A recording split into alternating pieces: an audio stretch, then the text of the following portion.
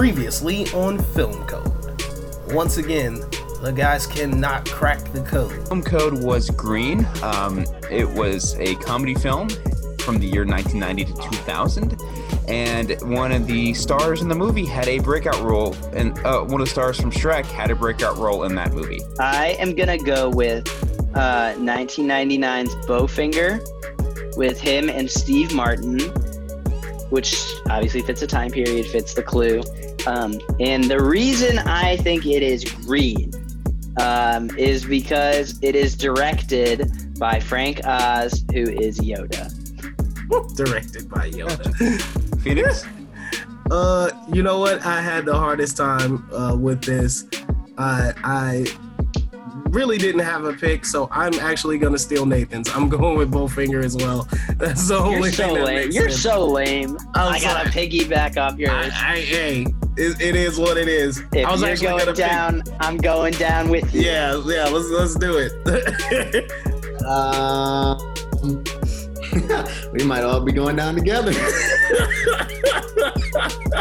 I just want to say that you are all wrong. Oh.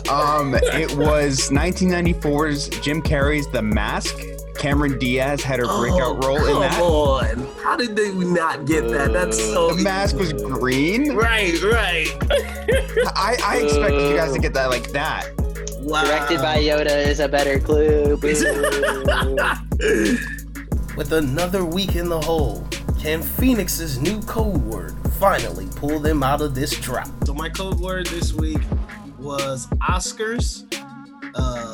It is a movie from 2010 to 2000.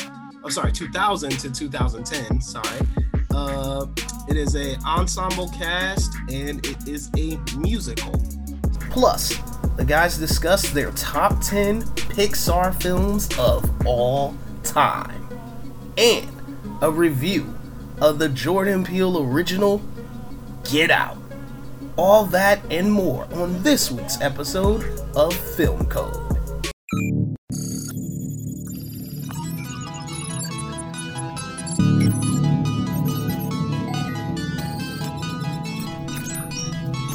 You are now entering Film Code. Start program.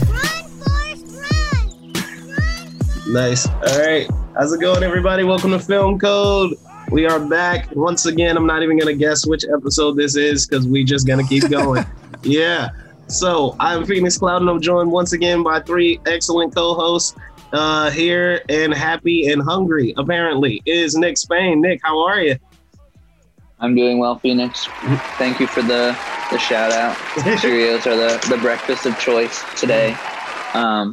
Super happy to be on episode X, whatever episode this is, and to be talking about our movie of the day.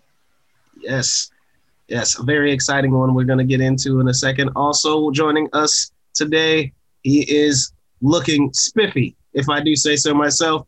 Brandon, how are you, sir? I'm good, Phoenix. How are you guys? It's good to be back on again. I'm really excited to talk about this movie. This movie is just so great. I can't wait to talk about it with you guys. It's another great week to talk movies. We have some great discussions for you guys and great topics, so be sure to stick around.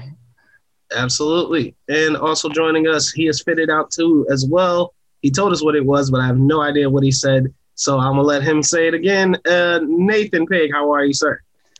I'm doing well. Thanks for another week.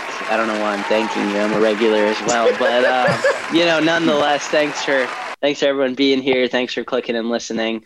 Something was going on with my headphones, so I didn't quite hear what you said. What was it that you asked me? I was asking you to remind everyone what your outfit was again, because you said something. I'm wearing. It's such a grout. Uh-oh. You're cutting out again. I mean, your audio went out, sir, when you said. Bloopers. My goodness. All right, so I'm wearing a very gray outfit. My pants are the exact same color as my jacket right now. So for those of you on audio, you won't be able to see that, but here it is. So, that's that. Anyways, are you sure you can follow me on Letterboxd. I might be. I don't know. Why don't you come over and check it out?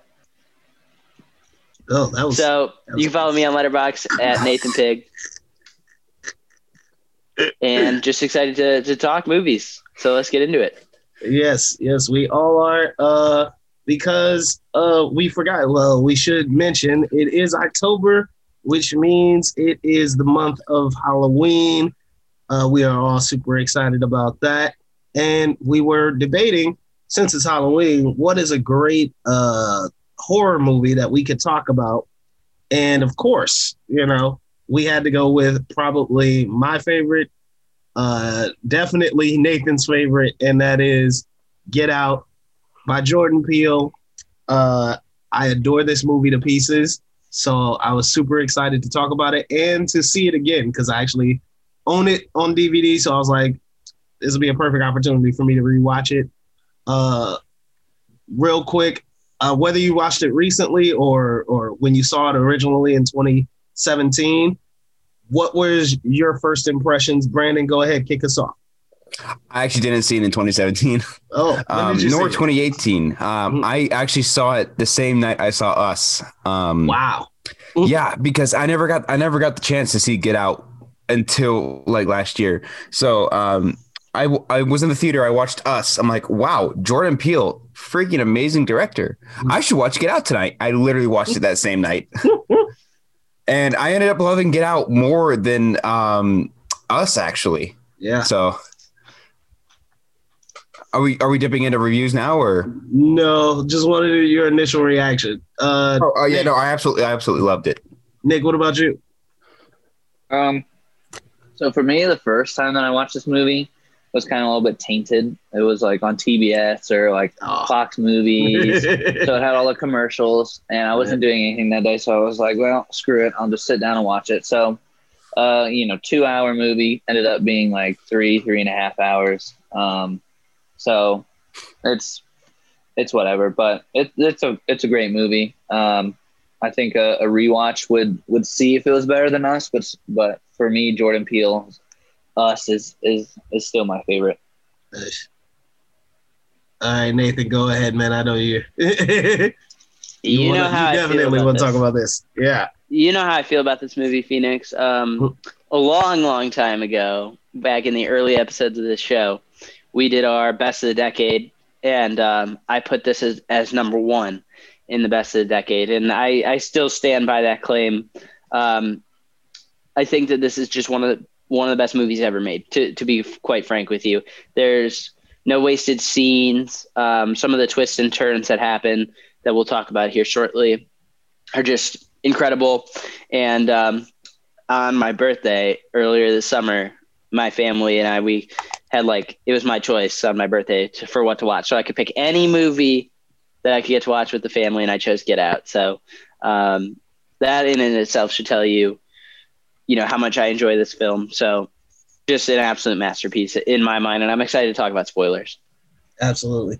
I did see this way back in 2017 in theaters. I can't remember if I went with someone or if I was by myself, but I walked out of this movie just stunned because I was like, I was a big Key and Peele fan, so I used to love watching their sketch show. And when I found out that Jordan Peele was doing a horror movie, I almost laughed. I was like, I didn't have really many high expectations. I thought this would be a funny movie since, he's so deep into comedy. So to not only find out that it was an actual horror movie and that it was really actually quite profound, I was really blown away. So yeah. And I just recently watched it again last night since I own it, with the director's commentary on it, which I think added an excellent layer to the film, just diving in deeper into it. So without question, I think I put this at number 7 on my best of the decade list. That's still super high. I know it's lower than Nathan has it, but I absolutely love this movie. I think it's fantastic. So let's talk about it. Let's get deeper into it. So Nathan, kick us off. What did you especially like about Get Out?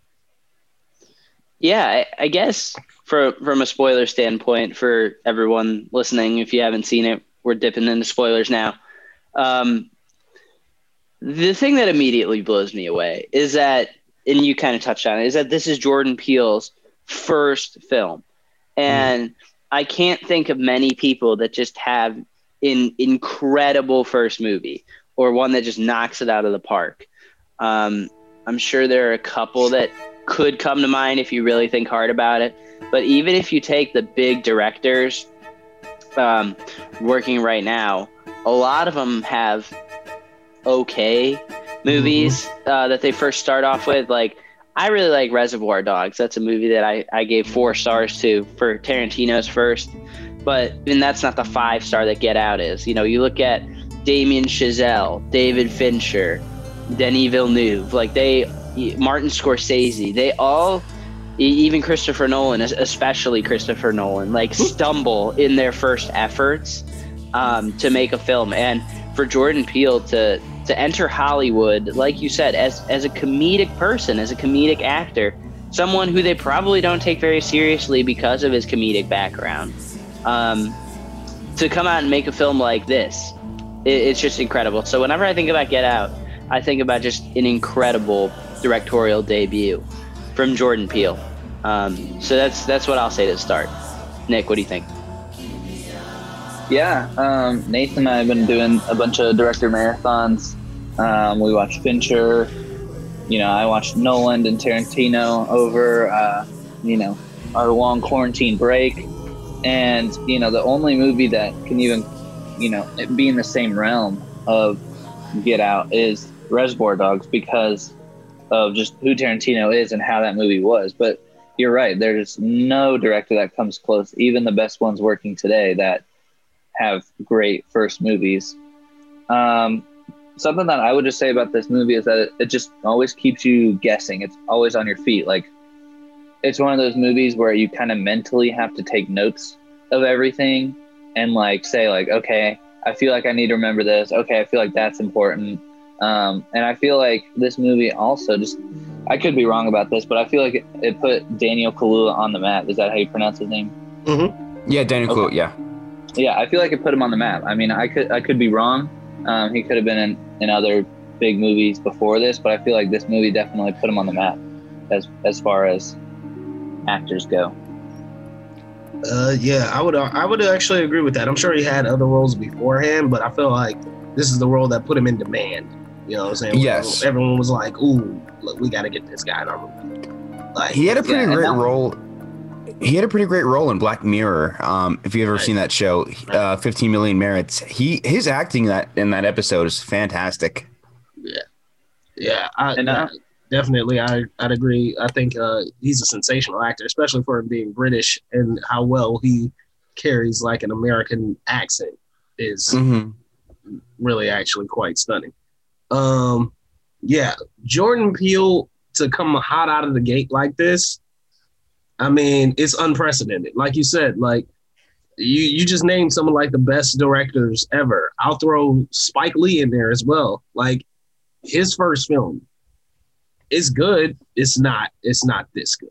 You know what I'm saying? It's one of those things where it's it's almost scary in itself that how do you get that good on your first film? And you wrote and directed it. So it's that's a lot of confidence and a lot of mastery of your craft to be that good on your first film. Not only that, is to be nominated for Best Picture. Yeah. Wow. That one's right there is kind of crazy. It's I think that's the dream of every filmmaker, to be right. Your first film and you get nominated for Best Picture, and probably should have won. But you know what I'm saying? That's crazy. Well, I do want to make a comment real quick about Daniel Kaluuya. He was in Kick-Ass 2. Oh, really? And he was in Sicario as well, in a supporting role, which that's I haven't seen. He was in Sicario. Right. Very minor role, though. Yeah, nonetheless. I'm sure when he was casted in Get Out, people were like, oh, that dude that was in the background of Sicario? Okay. Yeah, I didn't know who he was at all. The other thing that I want to really touch on with this film is just how many themes it tackles. It tackles obviously horror for it being a horror film. It's also this like mental thriller. Which horror and thriller typically go hand in hand, but it has political commentary in it as well, which all of Jordan Peele's films have had so far and will have in the future, I have no doubt. Between the three of those, and I'm sure there's more I'm missing, it's even pretty funny too. I mean, I laughed out loud at certain times. So those four things, it really does so well, and I'm sure there's a couple that I'm missing off the top of my head, but I was expecting it to be a little more scary the first time that I watched it. I watched it with my girlfriend, just completely in the dark at night. And I don't do horror movies very well. I get scared very easily. That's just not Nathan's thing. So I was like, oh no, this is going to be so scary. And it's really not that scary. It's more of a psychological thriller than anything. And I think that works to its benefit. Jordan Peele wants to scare you with his story instead of just, jump scares around every corner. And I think that really works for credibility as well. If this film was a good film, but had just way too many over-the-top jump scares, I feel like his credibility as a director would be kind of limited, but he doesn't do that. Actually, that's an interesting point you brought up. I feel like going into this, like I said, I was expecting a funny movie. I don't know why. Even from like the trailers and the previews, I was like, yeah, I bet it'll still be funny. You know what I'm saying? And to me, it's I think you're right about like he doesn't rely on jump scares and things like that. But really what he plays on is stereotypes. You know what I'm saying? Like he plays on stereotypes, and that's where a lot of the humor comes from. Is like, okay, especially like that garden scene, and you just see like people saying the most cringeworthy things they could possibly think of. It's utterly hilarious, but the reason that it's funny is because we all know those stereotypes. We all know, when she's like, oh, is it different? Is it better? Or when he's like, oh, I like Tiger Woods. Right. Things like that. Right, just he's like, okay. Subtle underlying things that people say. I thought the funniest line was like, oh, if I could, I would have voted for Obama for a third term. Yeah. He's just like sucking up to him, trying to gain his trust. But not even direct lines like that for the stereotypes, like, the housemaid, that they have, who, we later find out is the grandmother, and with all their whole plan of implanting brains and everything like that. Like, we get it. But on the surface, when we first meet the grandmother, I'm sure a lot of people think just like, oh, a white family has a black housekeeper. Yeah, exactly. Like, okay, what does that mean? Like just stereotypes that they don't have to even say, that you just, when you see it. Or even at the beginning, I mean, he says to his girlfriend, do your parents know I'm black? Like things like that. So absolutely that he plays off the stereotype, which works absolutely to this movie's advantage. Yeah, exactly. 100%. There was something crazy that I saw on Twitter talking about stereotypes is when they get pulled over by the police officer and his girlfriend's like, oh, you don't need to see his license just because he's black. Like, trying not to like get the officer to like see his license. Somebody had said that like the whole purpose of like her saying like, oh, you don't need to see his license is because of like all the shit that was going down in like their house, and she didn't want the police officer to like know his name for like just in case that came up later. Yeah, in case like he went missing and the cops like, oh, I saw that dude. Right, and they know his name. And he was with some white girl. I remember her name too. Right. Yeah. Like, so he wants exactly, Nick. Like, Jordan Peele wants you to think it's like the cops being racist, and she's like standing up for him, trying to like fight racism, but that's not what it's about at all.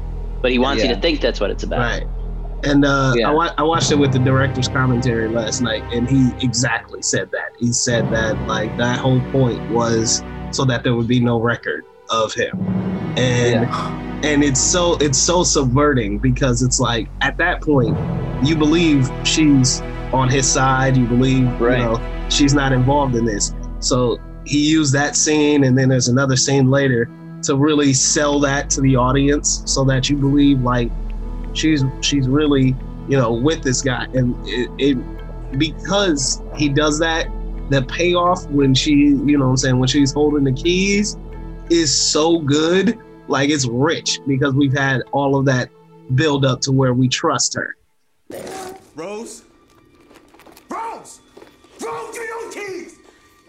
Rose, give me those keys. Rose, now, the keys. Oh, be careful, bro. What the fuck? I didn't do anything. What the fuck is going on?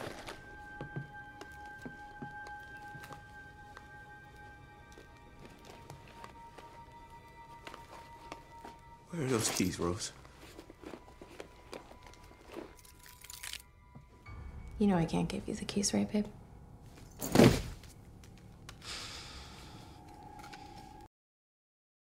Bitch. But like we trust her, and she's fantastic, by the way. Allison Williams, who plays Rose, standout role. Like, she's really great in this. Which is weird because she is someone that, while Daniel Kaluuya has been a hot commodity since this, she hasn't at all. She hasn't at all. She played her part so well that people really are. People thought she racist. Like really concerned. Like, which is terrible because I think she's a fantastic actress. But it really is crazy because she hasn't been in anything relevant other than this. You know what I'm saying? Like, I think she's had a few small movie roles in, mostly television, but yeah. That's I think just something this movie does. The best thing about this movie is the foreshadowing in my mind. Yes.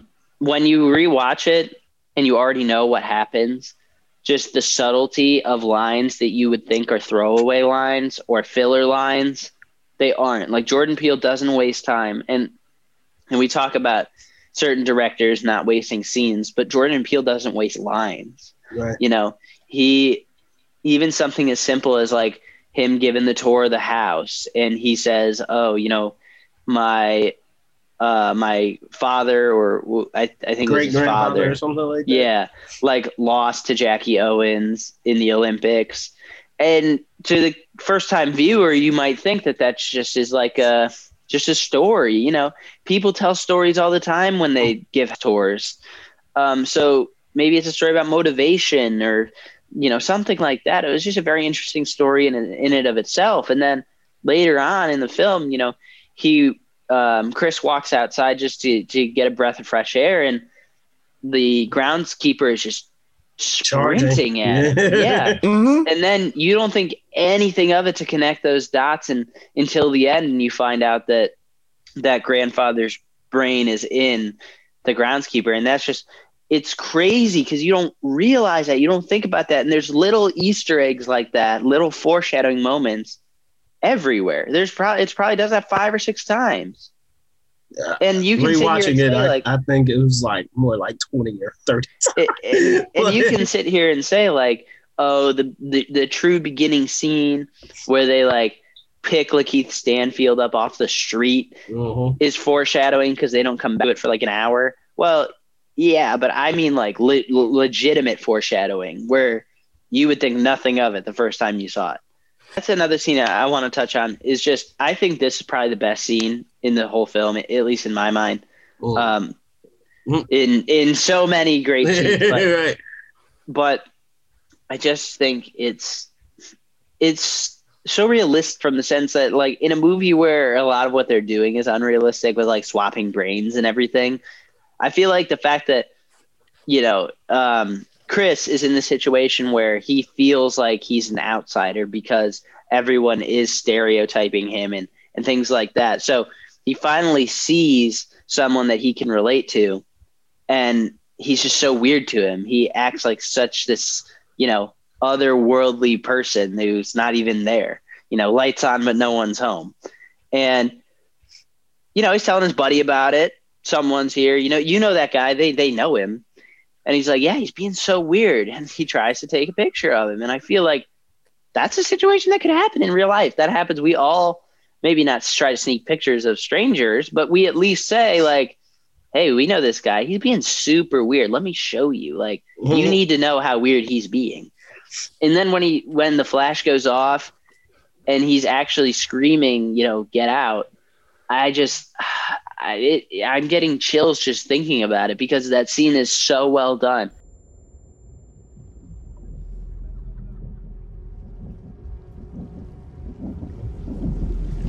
Get out. Sorry, man. Okay. Get out! Yo! Yo, chill, man. Get out! Chill, man! Chill! Get the fuck out of here!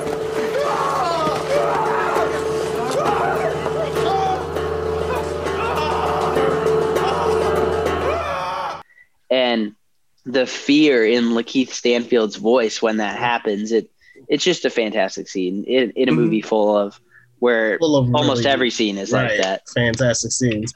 Speaking of foreshadowing, in the first scene when it's Rose and I forgot his name, Chris. When he asks her, do your parents know I'm black? And he says, I don't want to be chased off the lawn with a rifle. And then you see at the end, as he's escaping, she's chasing him with a rifle. Like it's just it's like you said, he doesn't waste lines. Like that right there is like pure not wasting a line. Just that's gonna happen. It's hilarious how precise this script is. I think too, for me personally, like I think Us is a great film as well. I love Us. I think it's great. That's 4 stars for me. But just comparison wise, I think that Get Out is a small enough story with big ambitions to where it can be controlled. They thought through all the plot holes. They thought through, well, this wouldn't make sense here. Where I feel like, although I love Us and I think Us is still a great film, it's so ambitious that there's a lot of uncertainties in the story, a lot of things that you can look at and you can be like, I don't know if I can buy that part. We're talking about putting brains in other people. So trust me, I'm aware that this is unrealistic, but at least with Get Out, you're like, yeah, the story does a good enough job where I can personally believe everything that happens. Whereas Us, while I still think it's a great film, there are definitely a few things that I can point out and be like, that could use some more clarity. I'm not too sure I can believe that, and that's part of the ambitiousness of Jordan Peele. He saw the success of Get Out. He wanted to tell this story of Us, and he said, let's go bigger and bolder. And, it still absolutely worked out. But I think that Get Out just has no plot holes or anything like that Us definitely has. That was the unique thing I think about watching it with the director's commentary is like, you see those scenes where he's trying to charge his phone and it keeps getting unplugged and all of that. And he's basically saying, if you put black people in a horror movie, like we don't make, for the longest time, if you watched horror movies, people make a lot of really dumb decisions in horror movies. And he's like, he didn't want to create a character who would make dumb decisions. So he's trying to charge his phone. Because if he needs to call for help, he needs his phone charged. You know what I'm saying? But it keeps getting unplugged. And he's like, we created that situation so that basically he has his means of escape are limited. You know what I'm saying? Like no one knows he's there. He can't call. He can't make any calls. It's really smart filmmaking. Just, to create this sense where this person is trapped and it's dire and it's looking dire. And I know we talked about stereotypes, but talk about breaking stereotypes right there. Like you just said, like this is when you just generally think horror movies, there's so many bad horror movies compared to good ones because they just go all in on scare, no character development, no relevant plot, just let's throw as much scariness at the screen as possible. But this doesn't do that. It actually builds out characters, like you said. They didn't want to make him a dumb character. And I don't think any of these characters are specifically dumb. You could look at his friend, the TSA worker, and he's just like written to be a dumb character in general. He's not like a smart guy making dumb decisions that most horror movies do. Right. Like he's supposed to be dumb from a humor perspective. And they establish that. They don't establish him as a really smart guy that automatically becomes dumb because they need horror elements. And I just love that. You know, if you would have told me that the comedy director is making a horror movie, I would instantly think exactly that. What we end up getting is the last thing I would have thought we would have got. Right. All right. How did you guys feel about the sunken place? How did you feel about that sequence? I actually, like, it's weird because it's like, I love the concept of it, and I really enjoy the execution of it. I'm not sure I enjoy the look of it. Right? So, like, I get it. I think it's a really smart tactic. I enjoy the way that they created and make it into this real thing. You know what I'm saying? And when I think not the first time, but the second time that he goes into it is really like haunting, like, because it's like, it's at that point where you realize like all hope is lost, right? That's your all hope is lost moment. And it looks like he's gone deeper and deeper and deeper. And it's just, this is the unique thing, like that Jordan Peele even said in the making of the movie, is like watching this film with black audiences versus white audiences. I feel like, you know, if you're, you know what I'm saying? I feel like if you're of the modern era, most white people generally look at this film sort of comedically, like, you know what I'm saying? Like Nathan said, like, oh, it's pretty unrealistic. You know what I'm saying? There's these elements of things that could probably never happen. I think that's how most white people look at this movie, is like, oh, you know what I'm saying? It couldn't really be real. You know what I'm saying? So there's more comedy for you guys. Whereas black people saw this and was like, oh no, white people crazy. This is terrifying. So, like, you know what I'm saying? Like, for me, the sunken place was one of those things where I was like, oh, that is a true horror, like, moment in that movie where it's like, holy shit, that's terrifying. Yeah, I didn't. I mean, I still saw it as a film that was, you know, deeply, you know, making statements about political commentary and things like that, social commentary. I think it was like, you know, obviously I can't relate to what it was like being black watching this, but at the same time, I feel like I still recognize what he was trying to tell and what he was going for. I don't think I interpreted it any differently than what you interpreted as first time watch. Yeah. Yeah. So, Brandon, Nick, any more thoughts from you guys? It definitely required a second viewing, because you catch a lot of things on the second viewing. I remember I watched it like 2 months after the first time, and I'm like, okay, I can pick up on this. When he takes the picture and the guy yells at him to get out, he's not telling him, just like, damn, dude, why'd you take a picture of me? He's telling him to get out, like, leave. Yeah. Literally get the fuck out. There's that. When everyone's asking him all those golf questions and stuff and how athletic he is and stuff, there's that. Like, because you don't pick up on the first time, because I'm like, wait a minute, they're just asking just like some stupid questions, and then they're asking actual questions that make sense as to who's gonna bid on to take his body. Yeah, exactly. Like, most people don't buy things that they don't know about. Sure, we impulse buy, but we don't just buy something we have no idea what it does, how it works. That's exactly what they're doing. They're all there to see if they want to buy Chris. And they want to see, you know, oh, I like to golf. Is Chris good at golfing? Is his, you know, body and his attributes and his physical traits, would I be good at golf if I was inside of him? That's exactly. It's like, let me see your stance. I'm like, oh, okay. I didn't even realize that. I just rewatched it. Like, yeah, like they're all asking these really weird and deeply cringeworthy questions because they're looking to purchase him. Like that's exactly. like that's what exactly. they want. It's exactly like you're going to purchase a product, whatever that product is. You want to know how it works. You want to know what's going to happen in this, that, and the other. They're going to be Chris. Right. They're going to be Chris. So they want to know, you know. I don't remember specifically any of the questions they ask him outside of the golf one, but look at them. They're all for how can this benefit me? Like the lady who asked Rose, you know, is it better? You know, she's significantly younger than her husband. So she's asking for him pretty much.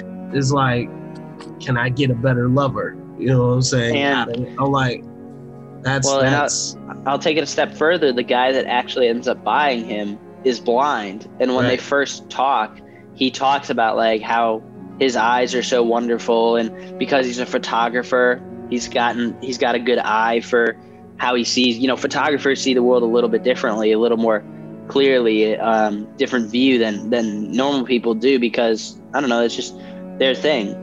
They see things a little more beautifully than we do. So that's why he ends up buying him because he's blind and Chris has got a good eye because he's a photographer. Right.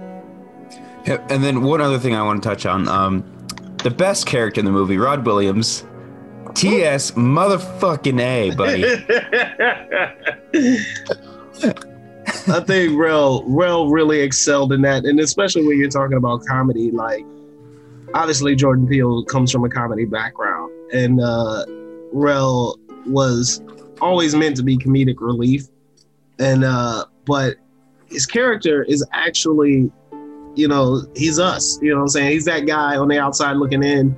He has these wild, crazy conspiracy theories. He's not entirely, you know, adapted to the modern world. And, he, you know what I'm saying? He just says outlandish things. And it normally would just be there to make someone laugh. It wouldn't be anything that you could take seriously. But then, like, this situation happens. And it's hilarious. And he's like, you know, the scene when he finally picks him up, and like the first thing he says is, "I told you not to go in there." You know what I'm saying? Mm-hmm. It's such an audience moment. Like, and I think genuinely Jordan Peele is well aware where comedy and horror really meet is their connection to the audience. When your audience understands what's relatable and what works in timing and stuff like that. So I think Rel's character was really there just to be our voice as outsiders looking in. Mm-hmm.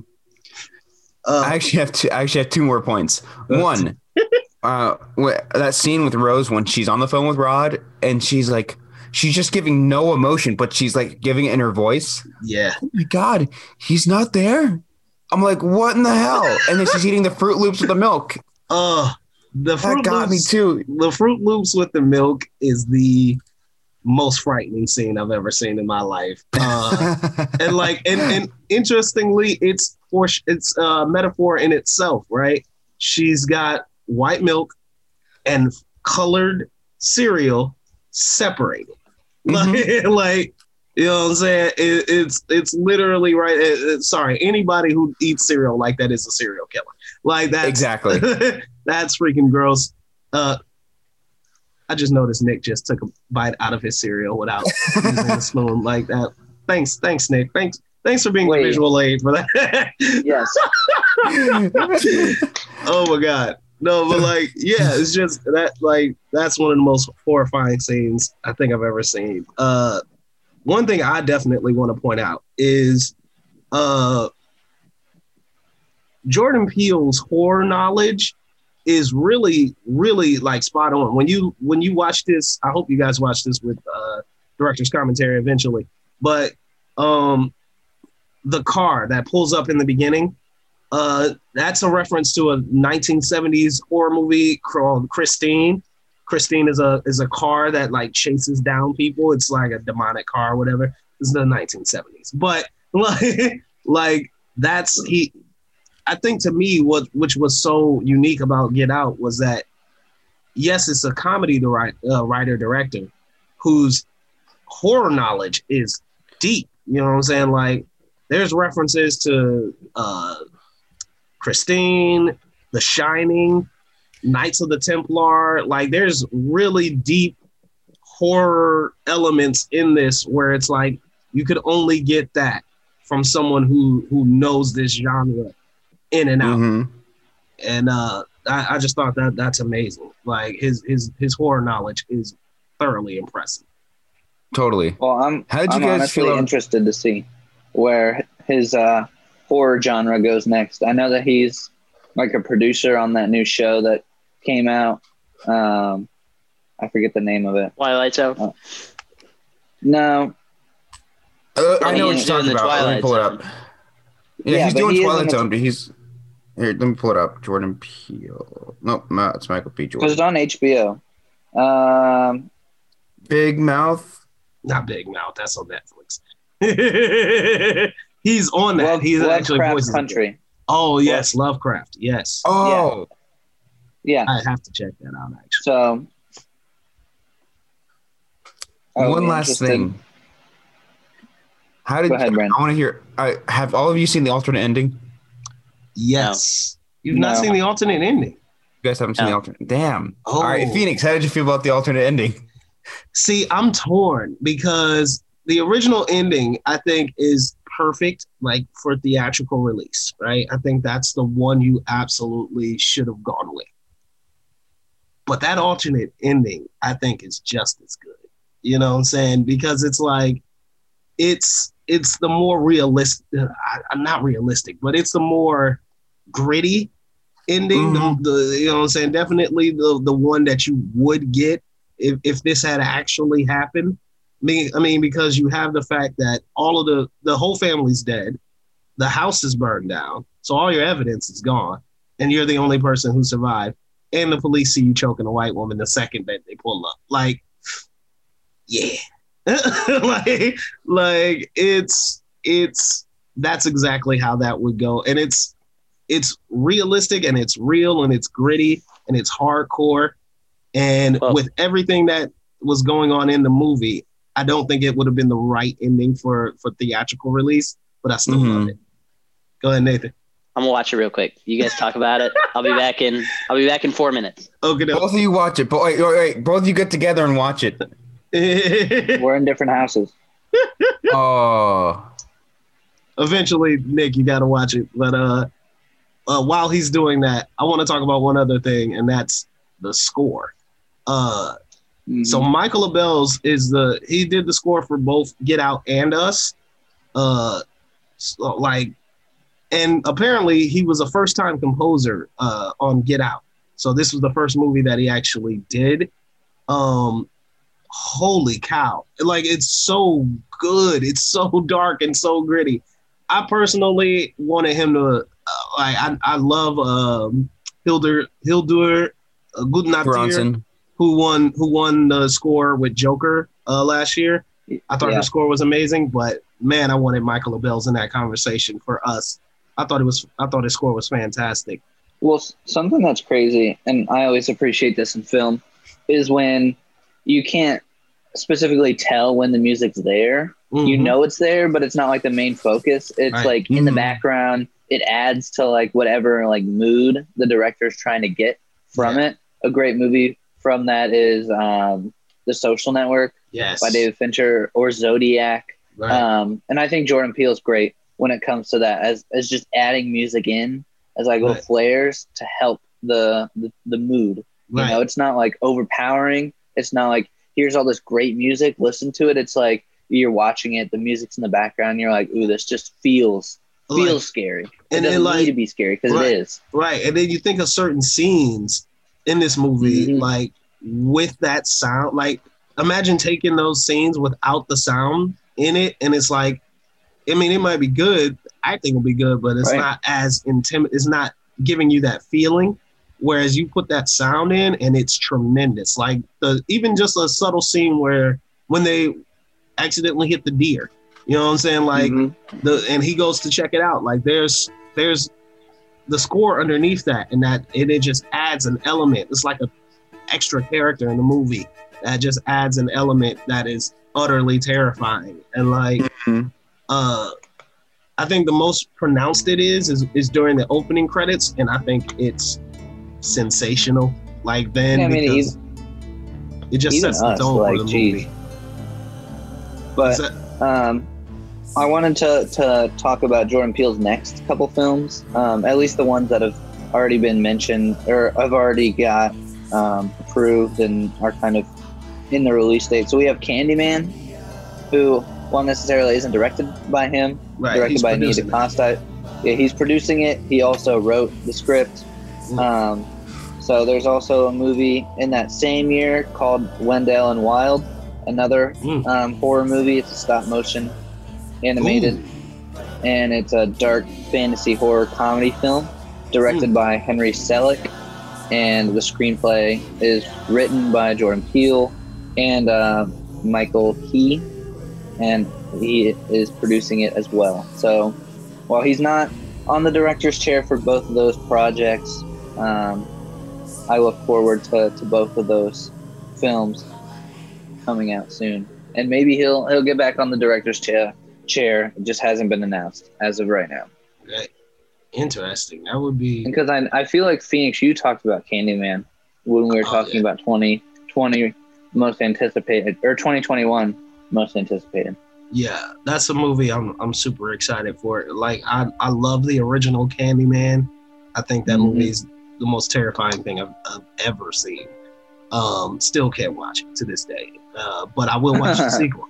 I will watch it because I adore that character. You got to watch the original to get prepped. I mean, I tried to rewatch it. It's too dark, bro. Like it's dark. Oh. maybe Nathan and I will visit that one. Yeah, definitely worth checking out. And like, I think it's perfect that he's producing it, because if you watch Get Out, if you watch Candyman, you'll see elements of Get Out. You know what I'm saying? Like, we talked about Jordan Peele. I hate to bring this, full circle, but like, I think the reason that his first film was so good is the fact that he studied, like, and not even just studied. He took from like the greats. You know what I'm saying?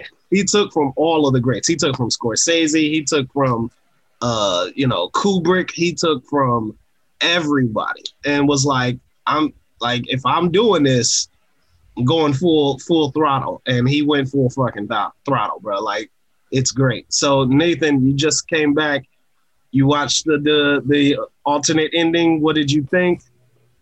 I did. And I won't say what it is for those of you listening that do want to check it out. I'll just give my borderline thoughts. I was really excited when you said there was an alternate ending. That's crazy. I'm usually on top of those things. But I just think it's sweet that there is an alternate ending to start. I think it's awesome when movies do things like that. But I'm glad they went with what they went with for the ending of the true ending. I think this was fun to see, this alternate ending, but I think it's just okay. Yes, absolutely. It's realistic to what would probably happen in real life, but this is a movie that does not deal in real life whatsoever. So I'm glad they went with what they went with, especially for the character of Chris closes out his chapter and his story a lot more wholesome than the alternate ending. So I don't know. I feel like I wanted a little more from the alternate ending is all, but I'm still glad it exists nonetheless. Yeah. I dig them both, but I think, the original ending, the one they went with, was the smarter choice. I think it's the one where it, like we said, playing the stereotypes. Like, if you had actually, you're playing with stereotypes the entire movie.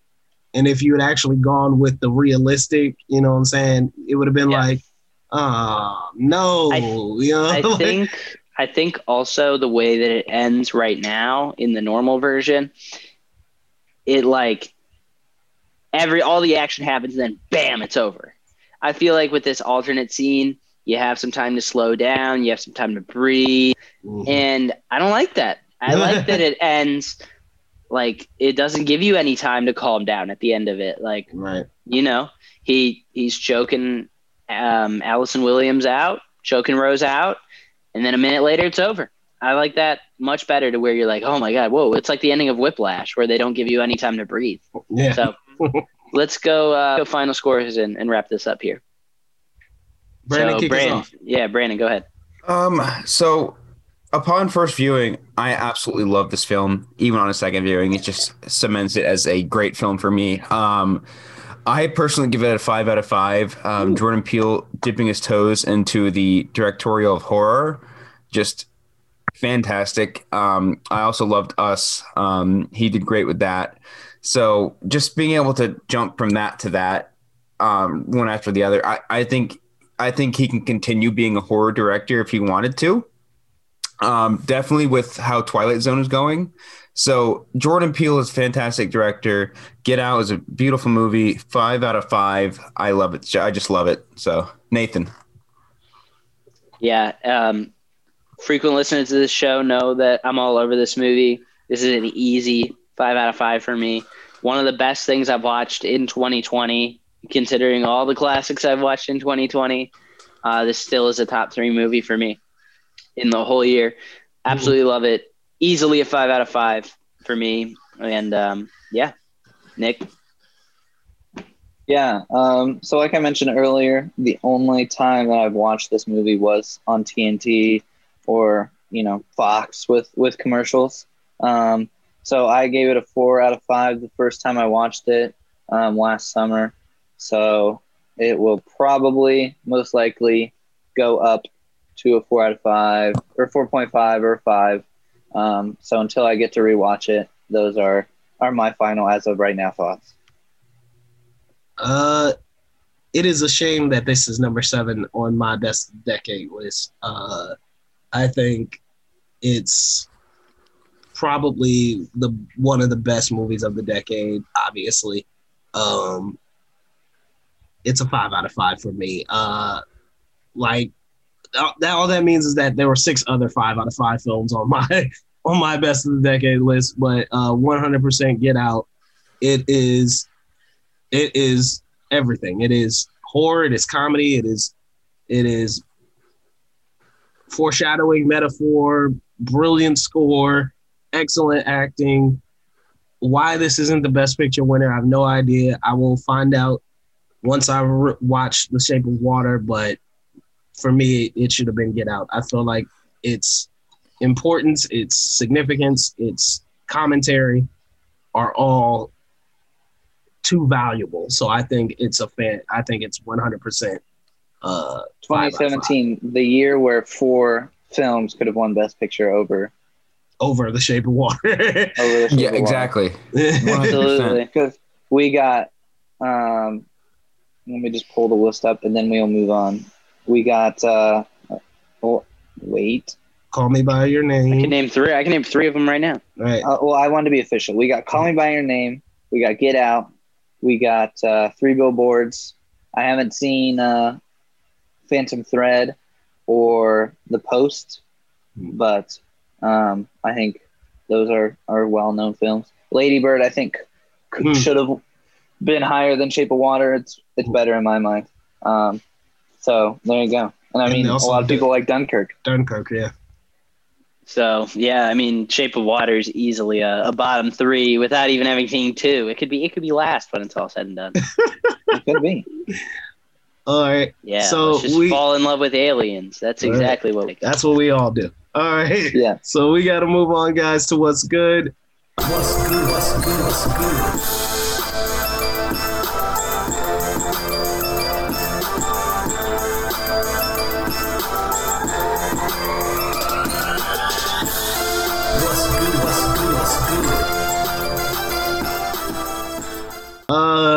Been a busy week for some of us. So, Brandon, kick us off. What's been good for you this week? So recently I watched Hubie Halloween. No. Oh man, that movie was terrible. God damn, that movie was terrible. I actually just recently watched the zombie movie starring Cillian Murphy. 28 Days Later. Nice. I really enjoyed it. There are a lot of jump scare moments where just the zombies just like their scene will be like it'll get quiet and they're just hanging out. Then out of nowhere, the glass breaks and in come zombies. I'm like, oh shit. So definitely 28 days later. If you guys are into the horror aspect of things, it's just a great movie. I really enjoyed it. So definitely 28 days later. Nice. Nick, what about you? So usually Nathan and I always watch the same movies, so I might steal his. But last weekend we watched Patriots Day, directed by Peter Berg, Mark Wahlberg, Kevin Bacon, John Goodman, J.K. Simmons. Great cast. Is about the Boston bombings in 2013. And it's just I think it's a great film. I think it's pretty underrated when it comes to movies. I don't see it getting a lot of love. It has, only like 34,000 people have seen it or logged it on Letterboxd, which is crazy to me. So definitely Patriots Day. Patriots Day is great. Oh, I've not seen that. Nathan, was that going to be your pick as well? It was not. No. Okay. So this week I watched a movie called Triple Frontier. It's a Netflix original. It's got Ben Affleck, Oscar Isaac, Charlie Hunnam. I really enjoyed this. Like, I am not a huge war movie fan, but this isn't really a war movie. It's like a heist movie, friend cop film. It's not mean by any means. It's actually very tragic and sad, but I just had a lot of fun watching this. This is, to me, the perfect B+ movie where you sit down and you have a good time. And you're like, that was good, but it doesn't do anything that like blows you away. You're not going to sit here and say, wow, this is one of the best things I've watched in a long time. But for something that will pass the time and something that you'll say, wow, I really enjoyed this. That's Triple Frontier for me. It only has a 3.0 on Letterboxd, which is kind of crazy. I think on 2019's ranking, I put it at least decently high. I really enjoyed Triple Frontier. There are some great moments inside this movie, and it's just that perfect B+ movie.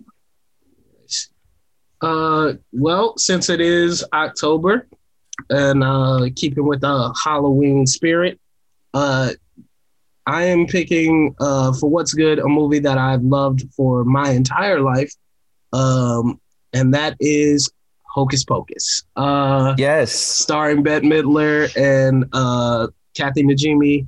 I love this movie to pieces. I mean, to pieces. And I think like now I think it's back in theaters. I think they put Hocus Pocus back in theaters. Wow. So if you're going to the movies, I highly recommend checking this out. You should also be able to catch it on Freeform or something like that. One of those channels, they're definitely showing it probably all month. Hocus Pocus, can't beat it. One of the best Halloween movies there is. Actually, right. I almost watched that last night, Phoenix. Oh, dude, definitely check it out. It's fantastic. So that's Hocus Pocus, Triple Frontier, Patriots Day, and 28 days later. That's what's good from us, guys. And that's the first time I actually got it all four right. What's good? What's good? What's good?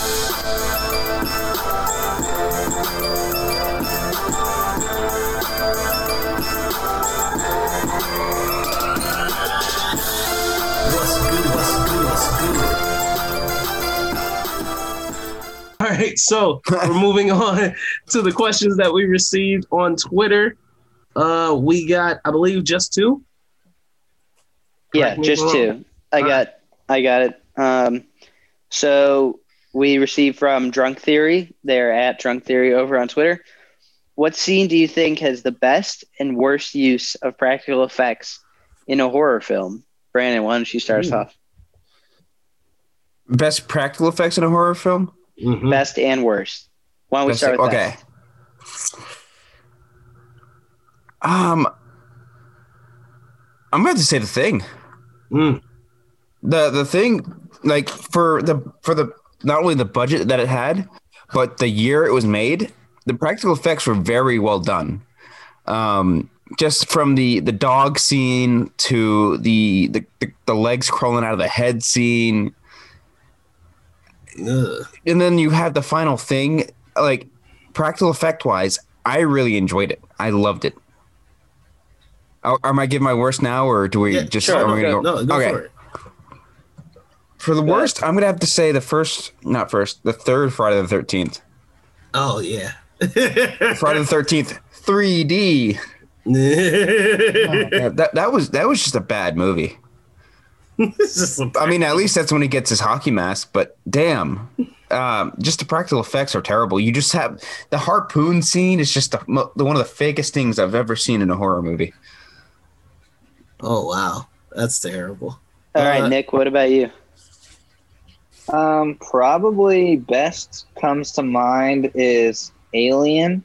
Yeah. You know, when the freaking alien just comes out of his chest. But I'm struggling to think of like bad practical effects for horror movies. Oh man, it's horror. There's plenty of options. Yeah. Just trying to think. I don't have one that comes to the top of my mind right as of right now. Let me come back to it. All right, Phoenix, how about you? All right, so when I'm thinking of the best, I mean there are a lot of really good ones. Oh God, but I think I'm gonna go with The Fly. The original Fly with Jeff Goldblum, like the effects that they use to turn him into the Fly is so gross. It's ridiculous. Like it's terrifying how good they get it. And like using good practical effects is probably one of my favorite things that we can do using plastics and stuff like that. So I think what they do with him is really good. As far as the worst, this is not just the worst practical effects in a movie, but I also think one of the worst horror movies ever made, and that is Jennifer's Body. Yeah. You mean one of the best horror movies ever made? Right, one of the best worst horror movies ever made. With Megan Fox.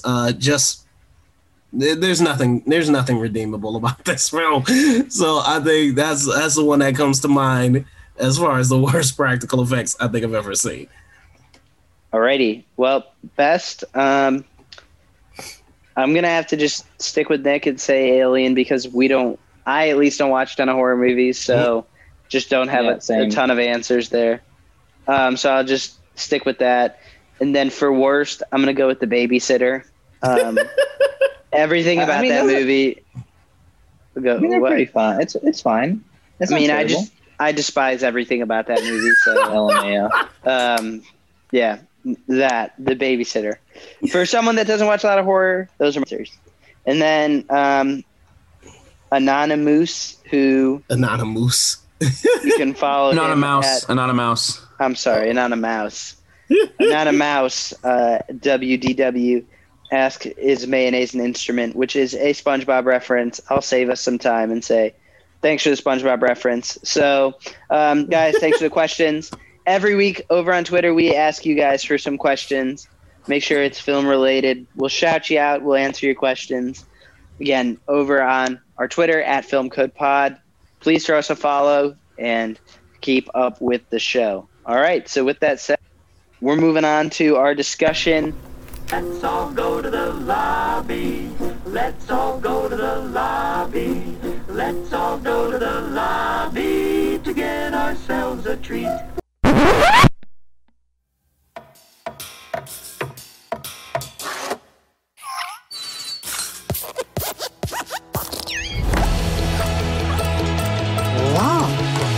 Reach for the sky.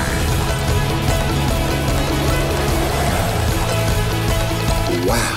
Adventuring up there! There seems to be no sign of intelligent life anywhere. Hello? Showtime. It's down! Quint and a bunk bed. Who's with me? Shark face. Grab shell, dude! Grab what?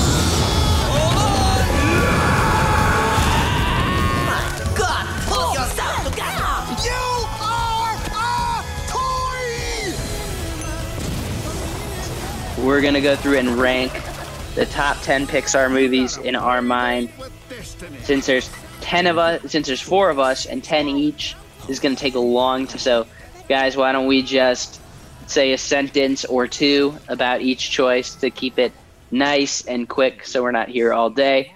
But at least the 4 of us are going to give you our top 10 list Pixar-wise, and we'll go around, start with 10. Phoenix, why don't you kick us off? Right. So I said 10 because there are a lot of really good Pixar movies that I didn't want us to fight for the top 5. So for me, number 10 is a movie that I love, and it gets a lot of hate, but I think is a fantastic film, and that is Brave. I don't know. I love Scottish accents, so sue me. All right, Brandon, you're up. I'm through the list real fast. I'm gonna have to say, Up. What? I'm just scrolling through. Wait, no. Okay, edit that part out. This edit is number 10, right? Number 10. Edit that out. Okay. Edit that out. Ratatouille. There we go. Ratatouille right, at number 10. Nick, you're up. Here, come back to me. I'm figuring out my list.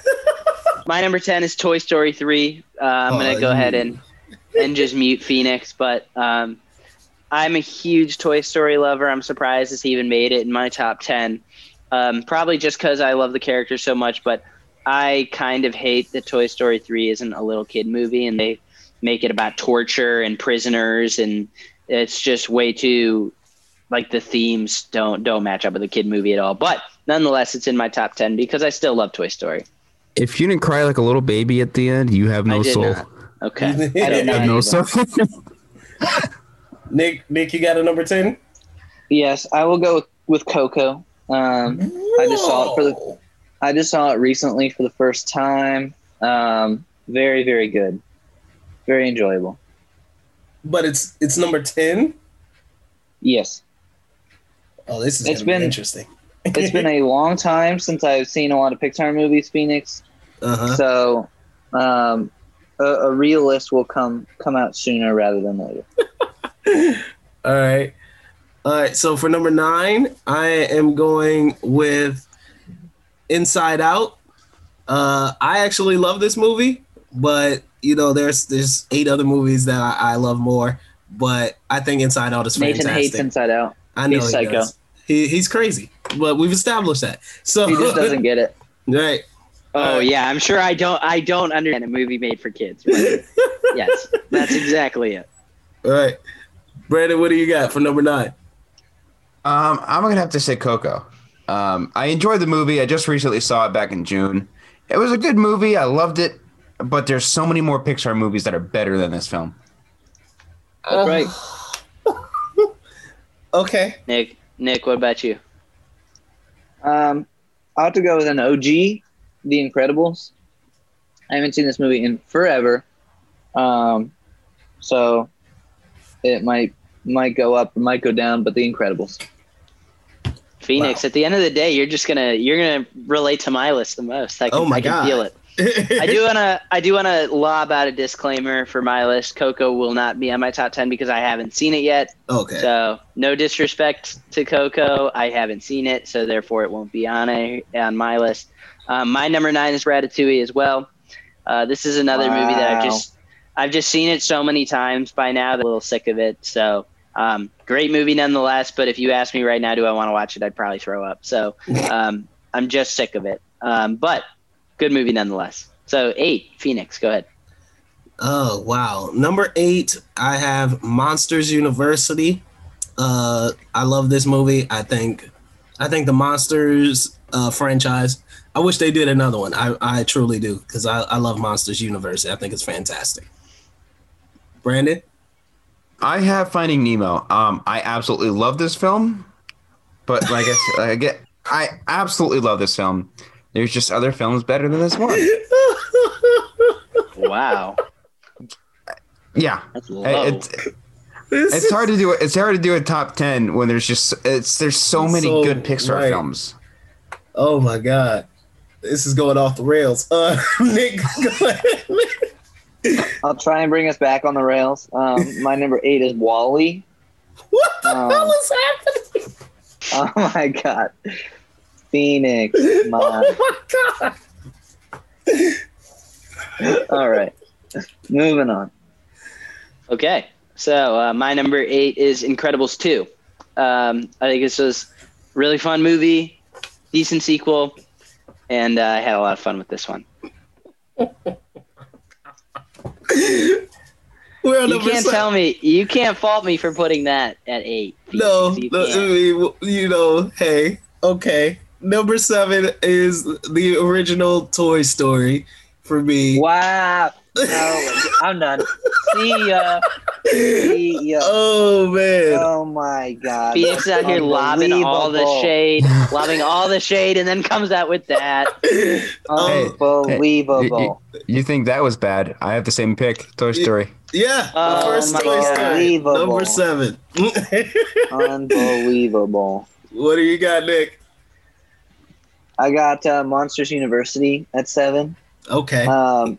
I saw this film in theaters, actually, since it came out in 2013. Wow, 2013, that's crazy. And the scene where they're like running through the tunnel and the balls like stick to them and like blow them up, that's hilarious. I will forever love that scene just because of how much I laughed in the theaters during that. Nice. My number 7 is Toy Story 4. Wow. I really Toy Story just in general means a lot to me. I grew up on it, so all those characters mean so much to me, and I think they did a great job for how long of a time period they took in between films. I'm still not a fan of the ending. I think Buzz and Woody's goodbyes to each other kind of blow, but outside of the ending, it's a great film overall. So that's number 7 for me. Okay, number 6, I have Monsters Inc. I love this franchise, but man, like, I'm sorry, there's 5 other movies I gotta put above it. Monsters Inc. is fantastic in every way. Brandon, what about you? I'm gonna have to say Wall-E. I love this film, but goddamn, there are films better than this one. Oh my god. This is going to be so interesting when we get to the top 5. I swear to God. Nick, what do you got for number 6? Well, we'll have to go. You go ahead. I'm going to follow up Phoenix with Monsters, Inc. at 6. There we go. Great movie. Yeah. Classic. Well, at the end, we'll have to just like read our 10 through 1, each of us, just for some continuity to remind everyone. But my number 6 is The Incredibles. I still have a lot of fun with this movie. I just don't love it as much as everyone else does. Really? But what do you mean? I put it at 9. Pixar, I just mean everyone in general. Pixar just has so many great movies, and I think The Incredibles is one of them for sure. Top 5, baby. What is it, Phoenix? Start us off. We've gotten here, and in my top 5 is actually going to be The Incredibles. I actually think this is one of the best Pixar films that they've made. Personally, everything just works for it, and it's such a unique family story. I really dig it. So for me, number 5 is going to be The Incredibles. Brandon? Number 5 for me is actually Monsters University. I love this film so much. Yes, It's a perfect prequel. Mm-hmm. It is the perfect prequel for Monsters Inc. And it's so funny because like even in the trailer for Monsters Inc. on like these old Disney DVDs, they would joke about their college days. And it worked because they put in some of that stuff from that trailer into the movie. Nice. And it works. So definitely Monsters University for number 5. Nick? I guess I'm next. My number 5, Finding Nemo. One of the few DVDs that I have, since I don't own DVDs. So yeah, Finding Nemo. Yeah, my number 5 is Finding Nemo as well. I know a lot of people think this is their best, Pixar's best, but not for me. I think it's a great story. Pixar makes a lot of great movies, but just number 5 for me. Alrighty. Coming in at number 4. This is tough because I really love this movie, and I kind of wish I could put it up higher, but I just saw 2 other ones this year that I love a little bit more. So number 4 is going to be Up. I The adore most overrated you Pixar movie of all liars, time. you filthy dirty liars. Up is amazing. Phoenix, are you one of those people who think that Up should have won Best Picture? Or even been nominated? It definitely deserved to be nominated. I don't know if it deserved a Pixar to win. film. Yes. No. Up is fantastic. One of the best Pixar films ever made. Brandon. I'm going to have to follow up with Phoenix on this one. Up. There we go, baby. Right, more like down. Yeah, baby. Oh, really? Number 4. Another thing. If you did not cry when Ellie died, and no, come on, no soul whatsoever. No. Nick, go ahead. What's your number 4? I'm just gonna let you know right now that Up will not be on my list. Anybody who thinks that they should have won Best Picture. Yeah, crazy man. Number 4, Cars. Oh, come on. What do you mean? Oh, come on. Come on. What do you mean? What do you mean? He just loves Larry the Cable Guy. Tomato. There's 3 movies that are just better. That's it. I love this movie. This was my childhood, so I guess. Number 4 for me is Monsters Inc. Talk about nostalgia. I think this is, Pixar's just so creative. I think this is Pixar's most creative movie. You talk about monsters going in to scare kids, and that powers their city. I think that's just so cool, and it's a lot of fun watching this movie. So since we breezed through those bottom 6, I guess, in our top 10, why don't we take a little bit more time talking about these top 3? Kind of defend your answer a little more, we can take a little more time on these. So just real number quick, 3, though, Phoenix. Just real quick though, the nominees for Best Picture in 2010 was Avatar, Up, Precious, The Blind Side, District 9, Up in the Air, A Serious Man, An Education, Inglourious Bastards, and The Hurt Locker. Yeah, Up should have won. You're telling me Fantastic Mr. Fox, 500 Days of Summer, that, Fantastic Mr. Fox should have been nominated over Up. I have not seen Fantastic Mr. Fox or 500 Days of Summer, so I'll let you know afterwards. However, I mean, also Jennifer's Body was made that year. Why did that get nominated? If you're just going to nominate Up, you might as well nominate Jennifer's Body. No. They're the same shit. Nah. Especially since you've already talked about it, you're already showing it love. Oh God, no! Why not? Why didn't we just nominate? Why don't we just nominate Zombieland and The Hangover while we're at it too? Ugh. I mean, yeah, exactly. No, sorry. I will say that Up in the Air should not have been nominated. But I mean, that was a pretty garbage year when it came to movies. So yeah, it really was. Up was fantastic for District 9. Yeah. So said all that, so that my number 3.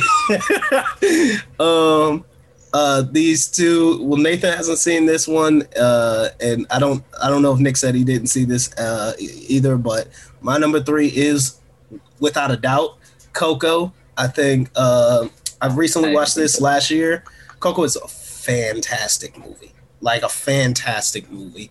For the longest, Up was in my top 3. This is what knocked it out of my top 3. So Coco is amazing.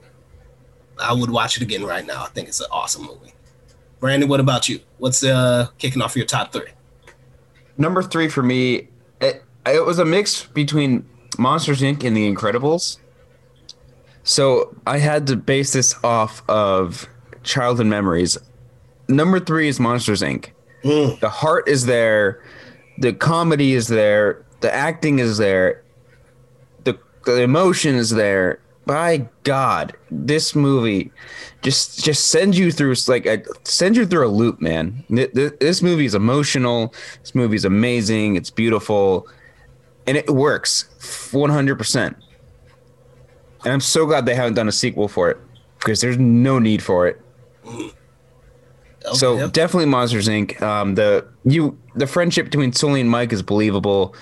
The way Sully just like opens his heart up for Boo is just great. I cry at the end when as soon as he closes the door goes off and she goes out, tries to go open the door. She's like, Boo, he's gone. I'm like, God, but yeah, definitely Monsters Inc. for number 3. All right. My number 3 is Ratatouille. Oh, Boo. Oh, what do you mean? Phoenix, get out of here. Ratatouille stinks. Wow. Please tell me how. I'm sorry. I work in the kitchen, so if I see a rat, I'm out of the kitchen. That's gross. The movie's gross. And the rat makes food. That's gross. It's a gross movie. Okay, and you're telling me a house can get lifted up by balloons? I would a house being lifted by 1 million balloons is more believable than a rat cooking in the kitchen. And more believable than monsters? Yep. Okay. Yep. Nope. Ratatouille This film's stinks. great. No, it does not. This film's great. Remy, great character, and just all the side stories of Luigi or whatever his name is. Phoenix, get out of here, bro. And the whole what's that guy's name? What is even that called? Food critic. That whole storyline, great. You mean the whole storyline that happens in the last 5 minutes of the movie? Yep. Oh, okay. Everything's great. I want to make Ratatouille one day. So get ready, Nathan. We're gonna have it one day. You mean that forced relationship between Raimi and the like other emo Raimi? cook? Raimi, whatever Remy. Whatever. The forced relationship. You're thinking of Sam Raimi. Him and the goth girl who's in it for like 3 minutes. They just randomly kiss and fall in love. Yeah. Okay. Have you guys seen the two things. One, there's a Ratatouille attraction coming to Epcot like next year, and it looks super exciting. I can't wait for it. And two, there's this TikTok of this guy who dresses his dad up as a food critic. It's so funny. Nice. Looks 100% like him, and it's so great. Well, getting back on track. It's kind of staying in our lane, which leads into my next one. Number 3 is Cars. Oh my God. I don't know why everyone hates this movie. I'm glad Nick put it in his top 5. Cars is awesome. It's so great. Maybe people hate it because it's a simple storyline. I don't know what it is, but you talk about talking Cars isn't believable enough for Phoenix. You talk about the themes in this movie about being humble, like trying to, not, forgetting who you are, being pushed out. One scene that I think is really overlooked in this movie is when Doc Hudson is talking about how he wanted to come back to racing, but they pushed him out because they thought he was too old, even though he still had some back, and that he was basically blackballed by racers around the world. I think that stuff is powerful.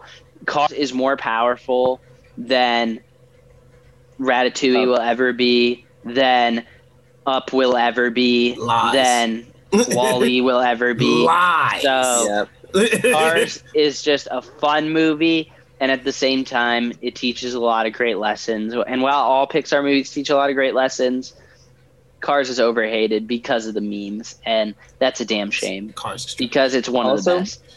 Also, can we talk about? We haven't even mentioned how great Pixar is for throwing in adult jokes for all these movies. I remember the line in Cars where they're talking and Mater's talking about the piston cups, and Mater's just he did one his cup. That's great. That's great right there. And as a kid, I was like, ha ha ha.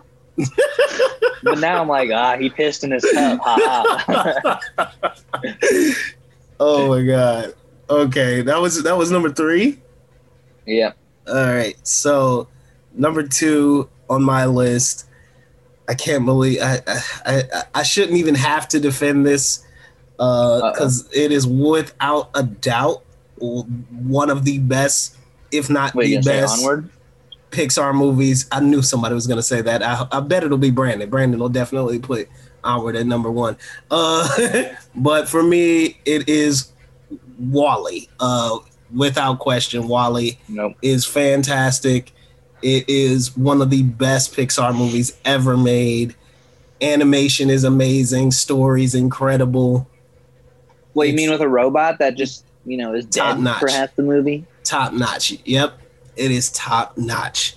Talk about forced relationship. Notch animation. You're right about the forced relationship. Ain't no denying that. But WALL-E is emotional. It is touching. It is one of the most beautifully animated films Pixar has ever done. That includes the movie I have number one. The animation in this movie is better than everything that Pixar has done. So for me, WALL-E tops my list, number two. Brandon, what about you? Number two for me is The Incredibles. Just another great film. Like, I had to base, like I said, with the putting it against Monsters, Inc., this film just has it for me. Michael Giacchino is a fantastic composer as well. He does this film so great. The Incredibles theme is like, if you hear it, boom, immediately. I recognize that. I vibe to this. So yeah, definitely The Incredibles. Just the scene when he is it Kronos? I think that when Mr. Incredible realizes what Kronos is, like the music with that scene is just so good. The emotions there, just the family dynamics there. Syndrome is a great villain. So definitely Incredibles for number two. I just love that film so much. And its sequel was really good. I just couldn't put it on my top 10. All right. My number two, I feel bad for Nathan going after me because we're about to talk about the back-to-back same movies, I assume. So number two for me is Toy Story, bringing it back to the OG Pixar. Talk about childhood. This is childhood. I remember having this on VHS and having to rewind to restart it. But just Woody, Buzz, Rex, Slinky, like all the characters are just so iconic. Just the original story is just fantastic. And, getting into this universe of toys and everything is just amazing. Toy Story, number two. Yeah, well, it's as Nick knows me or something. Toy Story comes in second place for me. Talk about childhood nostalgia for me. This is what I grew up on, and I love this movie till the time. The characters mean so much to me, and just the story. The story is fantastic, and there's only one story in Pixar that's better than it. So really love this story. It's a true adventure film. It's a true friend film. And it's so great.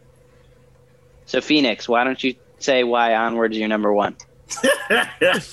It is not, but I get the feeling that my number one will still irritate you all. And that is Toy Story 3. Wow. Number one. Oh my God. Definitely the best of the entire Phoenix just likes all these fake Pixar movies that get nominated for Best Picture. All these fake Best Picture nominations. Sorry, Toy Story 3 is the best of the Toy Story series. The entire franchise. It is the most emotional, the most culminating. It tells the greatest story. Toy Story 3 is the best Pixar movie of all time. Of all time. Brandon, take it away. Cars 2. Toy Story 3. Everything all together. The score, the acting, the emotion. Yeah. The stakes. My God, I cried like a little baby. He's like... This is probably in my bottom three. Just letting you guys know. That's very cool. You have no heart. Exactly. He's just like giving all his toys away. I'm crying and shit. And then you see Woody's like so long partner. I'm like, I guess you guys have never seen this next movie because this is the best Toy Story movie, Toy Story 2. That's in my honorable mentions. Bullshit. Get the fuck out of here. It's in my honorable mentions. I love Toy Story 2, but Toy Story 3 is better. I just want to point out, in my honorable mentions? Up, because it's trash. I just want to point out that we're talking about a lot of really emotional, animated, probably children's movies, and we're all like, "Oh, fuck you!" Like, it's just hilarious. But I'm sorry, Nick. You said Toy Story 1 is your number. Toy Story 2 is your number 1. There it is. Not only the best Toy Story film, but the best Pixar film ever. Best animated film, maybe. Should have been nominated. This is talking about best picture stuff right here. Nah, I'm just joking. But this film's fantastic. We get some amazing new characters like Jessie. I think this is Zurg's first time. It's been a long time since I've seen these two films, but we get the whole chicken guy, that whole storyline, talking about crying like a baby, Brandon. That whole Jessie song. If you don't cry during that, yeah, exactly. That's more emotional than frickin' Toy Story 3. Talk about burning in a fire. So yeah, I'll let Nathan go from there. Yeah, if anyone had any doubts, Toy Story 2 is my number 1. This is a film that I absolutely grew up on, maybe more than the original Toy Story. So I definitely have a lot of nostalgia tied to it. But at the same time, this is still a movie that I adore and think is still the best Pixar movie, even with the age I'm at now. I think just this movie never lets off the gas as far as fun, as far as what you want from a kid's movie. It does exactly that. They take all the characters and make them super likable, but at the same from the first one, and just up how much you like them in this movie. You get to know the side characters even a little more, like Ham and Rex and those guys. I feel like the villain in Stinky Pete is actually a much better villain, and Big Al is a much better villain than Sid. So I just like the story a lot more. It's a rescue mission. It's a movie about friendship. And then there's even a couple of like real conversations that are important for anyone, no matter what stage of life you're in. Like a conversation between Woody and Buzz where he says, like, I came all this way to rescue you. And, you taught me last movie about what it means to be a toy. And Woody, who was the teacher, is now the one that, doesn't see the light after him and Buzz flipped roles. It just means so much to me. And at the same time, the story makes sense. And of all the Pixar movies that teach you lessons, this is the one that does it the most. So Toy Story 2, one of my favorite films of all time. I think it's number 7 right now. It's just far and away the best Pixar movie in my mind. I think, correct me if I'm wrong, I think, 4 of your picks belong to Toy Story. They did. Yeah. They did. So all 4 Toy Story films are on your list. So let's run through 10 through 1. Phoenix, why don't you start and just say the names. All right, so at number 10, I got Brave, 9, Inside Out, 8, Monsters University, 7, the original Toy Story, 6, Monsters, Inc., 5, The Incredibles, 4, Up, 3, Coco, 2, WALL-E, and 1, Toy Story 3. I know you will all agree with me because I am right. So there it is, the 10 best Pixar films ever made. Brandon, go ahead. I was expected to remember all these top 10s. I went as soon as I looked at the movies. I didn't have them written down. Right. I know number 10 was Ratatouille. I know number 9 was Coco. That's number 8. That's fine. I can't remember what number 8 was. That's all right. Nick, did you write them down? Yes. So we got number 10, Coco. Number 9, The Incredibles. Number 8, WALL-E. 7, Monsters University. 6, Monsters, Inc. 5, Finding Nemo. 4, Cars. 3, Ratatouille. 2, Toy Story. And 1, Toy Story 2. I remember now. All right, go ahead, Brandon. Okay, number 10 was Ratatouille. Number 9 was Coco. Number 8 was Wall-E. Number 7 was Finding Nemo. Number 6 was Up. Number 5 was Monsters University. Number 4 was Toy Story 1. Switch. Number 6 was Toy Story. Number 5 was Monsters University. Number 4 was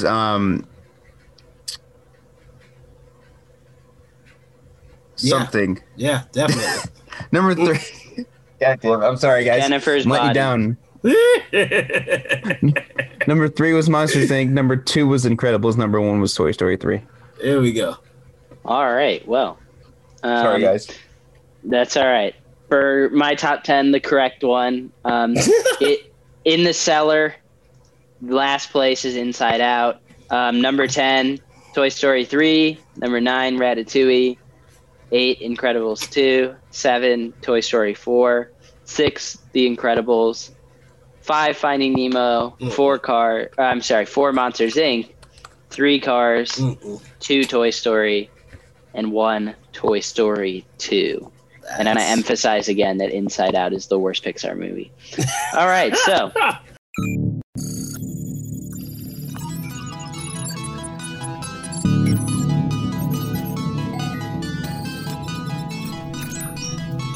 You are now entering Film Code. Start program. Run, Forrest, run! Let's move on. That was fun. That was Phoenix, hilarious. This is your code word. Why don't you tell the people what it was? All right. So, it was my code word. So my code word this week was Oscars. It is a movie from 2010 to 2000. Oh, sorry, 2000 to 2010. Sorry. It is a ensemble cast and it is a musical. So, with those deliciously clear clues, what did you guys come up with? Nick, go ahead, kick us off. What is your guess for the code word this week? All right. So immediately with the code word Oscars, you got to start looking at the Oscars itself. I'm a big fan of the Best Picture category, as it is my goal in life to watch all 563 films ever nominated for Best Picture. So the year 2000 to 2010, I pick a movie in 2002 with the cast of Renee Zellweger, Richard Gere, Queen Latifah, John C. Reilly, the musical Chicago. Nice. That is my guess. Good guess. Very good guess. All right. Brandon, what do you got? I also went with Chicago. Oh, you suck. All right, Nathan, what's your pick? See, Phoenix, you think you're a sly dog when it comes to this, because I remember you talking highly about a film back when we started the podcast. I don't know if it was your What's Good. I don't remember, but I specifically remember you talking about this film called Chicago from 2002, directed by Rob Marshall. I remember you talking about it, and if that's what it is, we're all going to get some points. But even if it's not, you definitely hyped this movie up at some point over this show. Yeah. So that's what I have this gut feeling. Oh, man, I hate myself. I really thought I made this hard, but yes, it is Chicago. Congratulations, guys. We finally did it. It took another 6 weeks. But yes, we cracked the code. It was Oscars. It was Chicago. Obviously, Catherine Zeta-Jones won an Oscar. Renee Zellweger was nominated. Queen Latifah's been nominated for several Oscars. Obviously, Rob Marshall was nominated for an Oscar. So, and Chicago won the Oscar for Best Picture. So, yes, that is the ensemble cast. It is a musical, and it is from 2002. We did it finally. Yes, way to go. Let's update the leaderboard, so I'm officially in first place now. Yes. So Nathan now has 4. Nick, I believe, now has 3. So we are tied, and Brandon has 2. So moving up. There it is. It took so long. I'm so happy. Finally that we cracked the code. All right, so Nathan, is it your turn now? Oh, Nick, Yes, it's your turn. Okay, sweet. You don't have it. I do. Oh, Exactly. wow. That's how I knew it was me, is because I have it already. All right. So, for those of you who have been listening, every time it's my code word, I'm like, all right, well, see you next week, because I never have it. So super happy about having this one. So my code word for this week is wonder. It came out from 1990 to 1999. Oh dear. Good old 90s movie. The director is featured in the film, whether that be in the lead, in the supporting cast. He is in the film, and it's a musical. Oh, nice. Are you gonna lob out, like, on the show while we're talking about it, another clue that's gonna just throw everyone off again? Like, oh, it's green, but it's also blue, and Well, there's two directors featured in the movie. Yeah, exactly. That just you didn't tell us before. You want to get anything else out of? Oh, okay. All right. So, Wonder, 1990 to 1999. The director is featured in the film, and it is a musical. All right, I'm super excited. Hopefully, we can start a new streak where we crack the code every week. That would be nice. Well, I'm not giving up the lead. So you guys better fight it out for second place. Nathan's in the lead. Me and Nick are tied with 3. Brandon is catching up. So, Brandon, remind everybody where they can find you. You guys can find me at FANTASMIC Ears on Twitter. That's Phantasmic Ears. You can also find me there on Letterboxd too. I'm actually starting to log my films pretty more often. So yeah, definitely check me out on Twitter and Letterboxd at Phantasmic Ears. Thank you guys again for watching and listening. It's great to be on again. Great to talk movies with you guys. Hope you guys have a wonderful day. Thanks. Nick, where can everybody find you? You can find me at Nick Spain on Letterboxd. The way you found me is I got a little flash by my name. Nathan and I recently watched The Godfather. We're about to start Paul Thomas Anderson soon. So for all those fantastic movies, follow along so you can see my thoughts. Probably some hot takes somewhere along in there. All right, and Nathan, where can everybody find you, man? Yeah, you can follow me on Letterboxd at Nathan Pig. If you let me know that you're a listener to the show, I'd be happy to give you a follow back. And yeah, like Nick said, we're going to be watching a lot of great stuff. So follow along for those potentially hot takes or great takes. Make sure you follow the show over on Twitter at Film Code Pod. We do a ton of things to interact with you guys. You get free shout outs on the show, do exclusive things here with us, and just kind of be a part of Film Twitter. So make sure you follow us at Film Code Pod over there.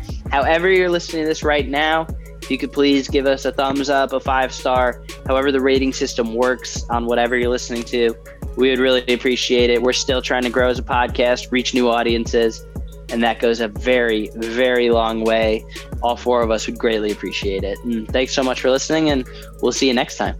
Thanks, guys. And I'm Ben Phoenix Cloud, and you can find me on Twitter at IMHOReviews1. That's the number 1. And you can find me on Letterboxd at PA Clouden. And you can also, like Nathan said, follow the show at Film Code Pod on Twitter. And we will see you guys next week. Thanks so much. Peace.